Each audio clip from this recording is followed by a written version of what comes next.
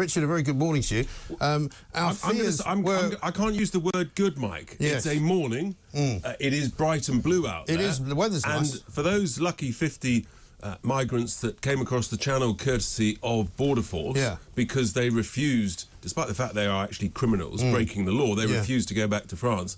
They're waking up to sunshine and a very nice breakfast at our expense. This is an absolute outrage, it really and I is. am steaming mad about it. Yeah, well, let's have a listen. Let's have a listen to the exchange between the captains of two ships in the Channel yesterday.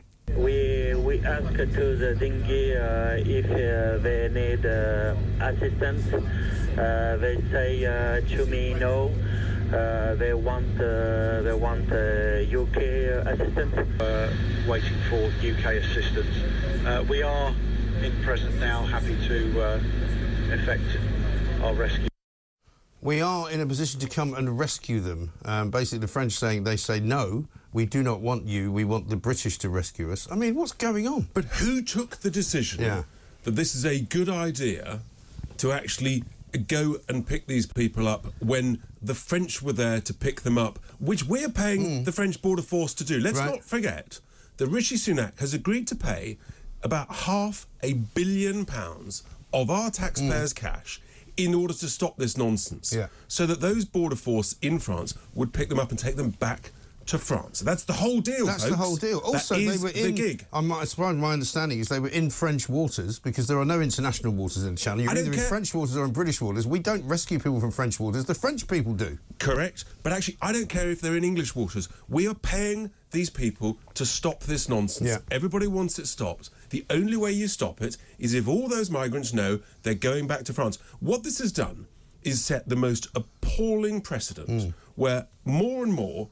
of these illegal criminals crossing the English Channel will say, no, I want to go to England. Please don't rescue me and take me back to France. Yeah. That's what it's done. So it's actually going to increase the numbers, and it's going to change the tactics of the whole arrangement. This will be the next advert that gets put onto TikTok, won't it? Yeah, make sure you get onto a boat, because as soon as you're on the boat, if the French come anywhere near you, just say, no, we don't want you, we want the British. It's about a complete failure of leadership by our public services, and they should the Royal Navy should clearly have been told that everybody has to go back to France, and that you do not pick people up who've been escorted by the French Navy. You reject these sort of requests. Whoever made that decision should at the very least be disciplined. Frankly, should probably be fired. Should we not be calling, setting an example? As they like to do in Parliament, should we not be calling for an inquiry here? Who has ordered this? Why have they ordered it? And why have they complied with the French I don't want to waste time and money and resources in an inquiry. I just want sensible, common-sense leadership decisions made by people who are paid to do that. Yes. And if they can't do that, if they don't want to take those decisions, then please go and get another job somewhere else. Let's not forget, we did have the Navy patrolling in the Channel last year, and after a few months of not doing very much of anything, they gave up. I don't know who was in charge of that operation. Well, look, this is Border Force, so it's obviously it's a different section within our well, this is the Home Office, isn't it? So that's basically that's right. It's the Home Office. But what it's about is the quality of decision making. Whoever is taking it, and it's just not good enough, and it's costing us hundreds of millions of pounds. So we're sending hundreds of millions to the French. Now these people have arrived here. That's going to cost us millions of pounds. And so it goes on, and it won't stop. No, it won't. Let's look at those numbers from yesterday as well, because I know you were very much all across that yesterday during your various different broadcasts and tweets and all the rest of it.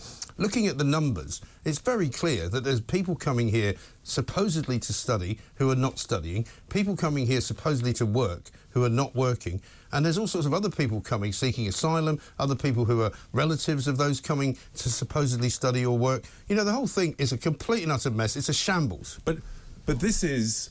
let's remember, this is a shambles that has been deliberately created by this Conservative government, who changed the policies to create an open borders policy, who made it easier for everybody to come, easier for dependents of students to come. No dependents of students need to come. No. If international students are going to come here, they should come here to study, right? And then there's a decision as to where they want to work. Many will go home to work. Same goes for people coming here to work. I went to New York to work when I was 23 years old. I didn't say, I'm bringing my parents, I'm bringing my sister, I'm bringing various other members of my family. You go on your own. You go to a foreign country to work. This government, Mike, has deliberately made it easier.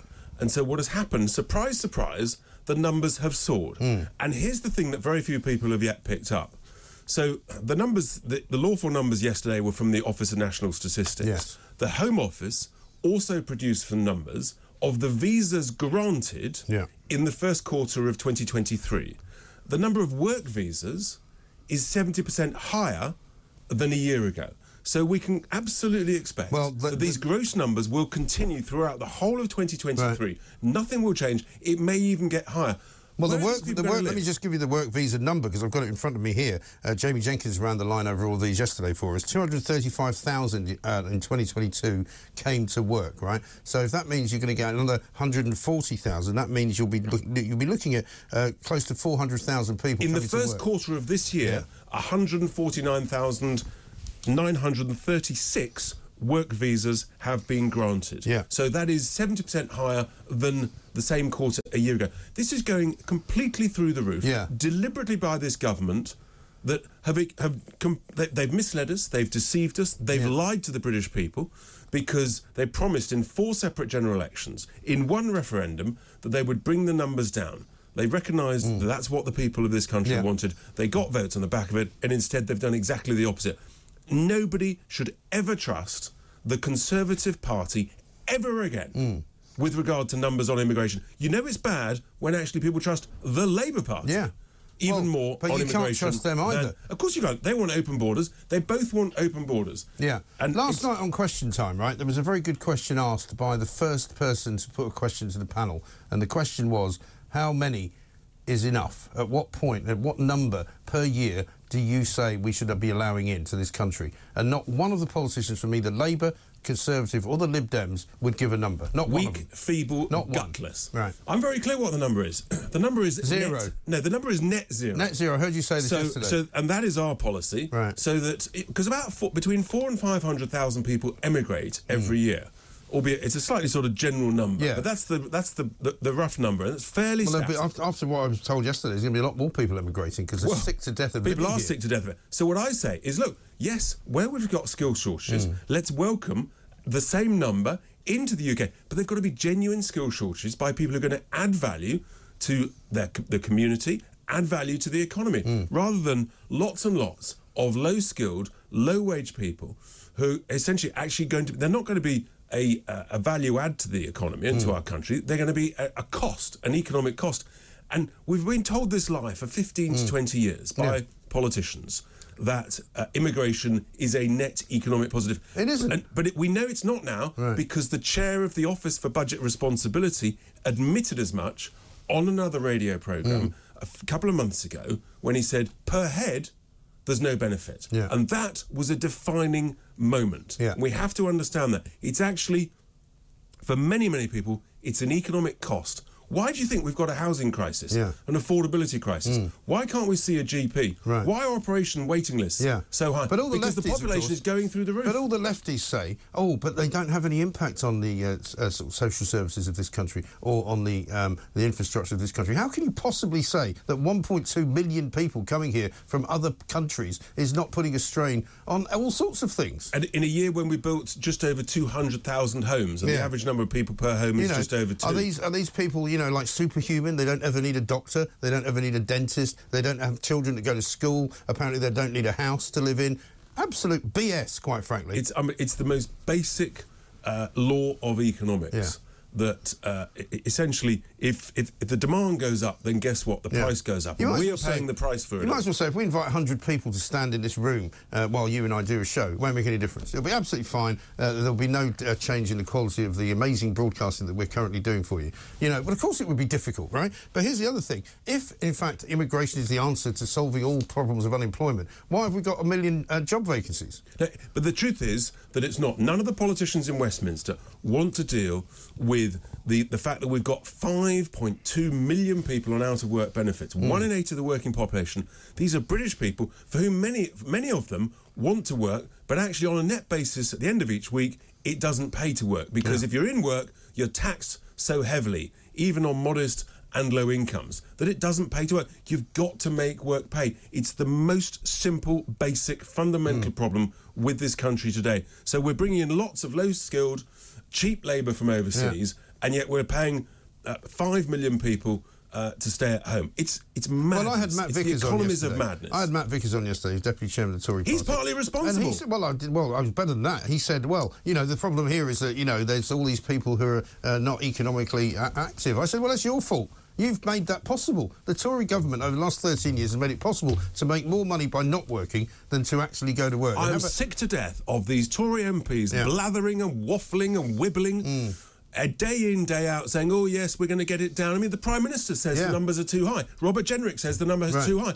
They're too high because you have deliberately created a policy that allowed the numbers to soar. You can't get away from this. No. You have betrayed the British people, and there will be a day of reckoning on the Conservative Party. Have a look at these numbers here. The number of visas issued to foreign workers and their families has nearly doubled in just a year, from 276,500 to 488,000 in the year to March, according to Home Office data. It is the highest number for at least 2 decades and more than double the pre-Brexit average of between 150 and 180,000. And it apparently comprises 300,000 workers.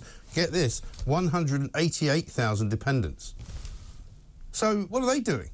Well, you know what they're doing. They're going to be Nothing. They're going to be an economic cost on the rest of us taxpayers. It's insane. It really is. Incredible. It's hard to know where to go from it. It really is. I mean, you can tell we're pretty worked up about this, and so should you be as well, because this is the place to be if you want to hear common sense, if you want to hear the truth, the whole truth and nothing but the truth. Don't put on This Morning where you see the Prime Minister waffling on about how the numbers are too big and we're going to bring them down. Really? Are you? Well, why do you keep inviting more people in? And why do you keep rescuing people in the channel who don't belong here? Absolutely disgraceful behaviour. This government is not fit for purpose.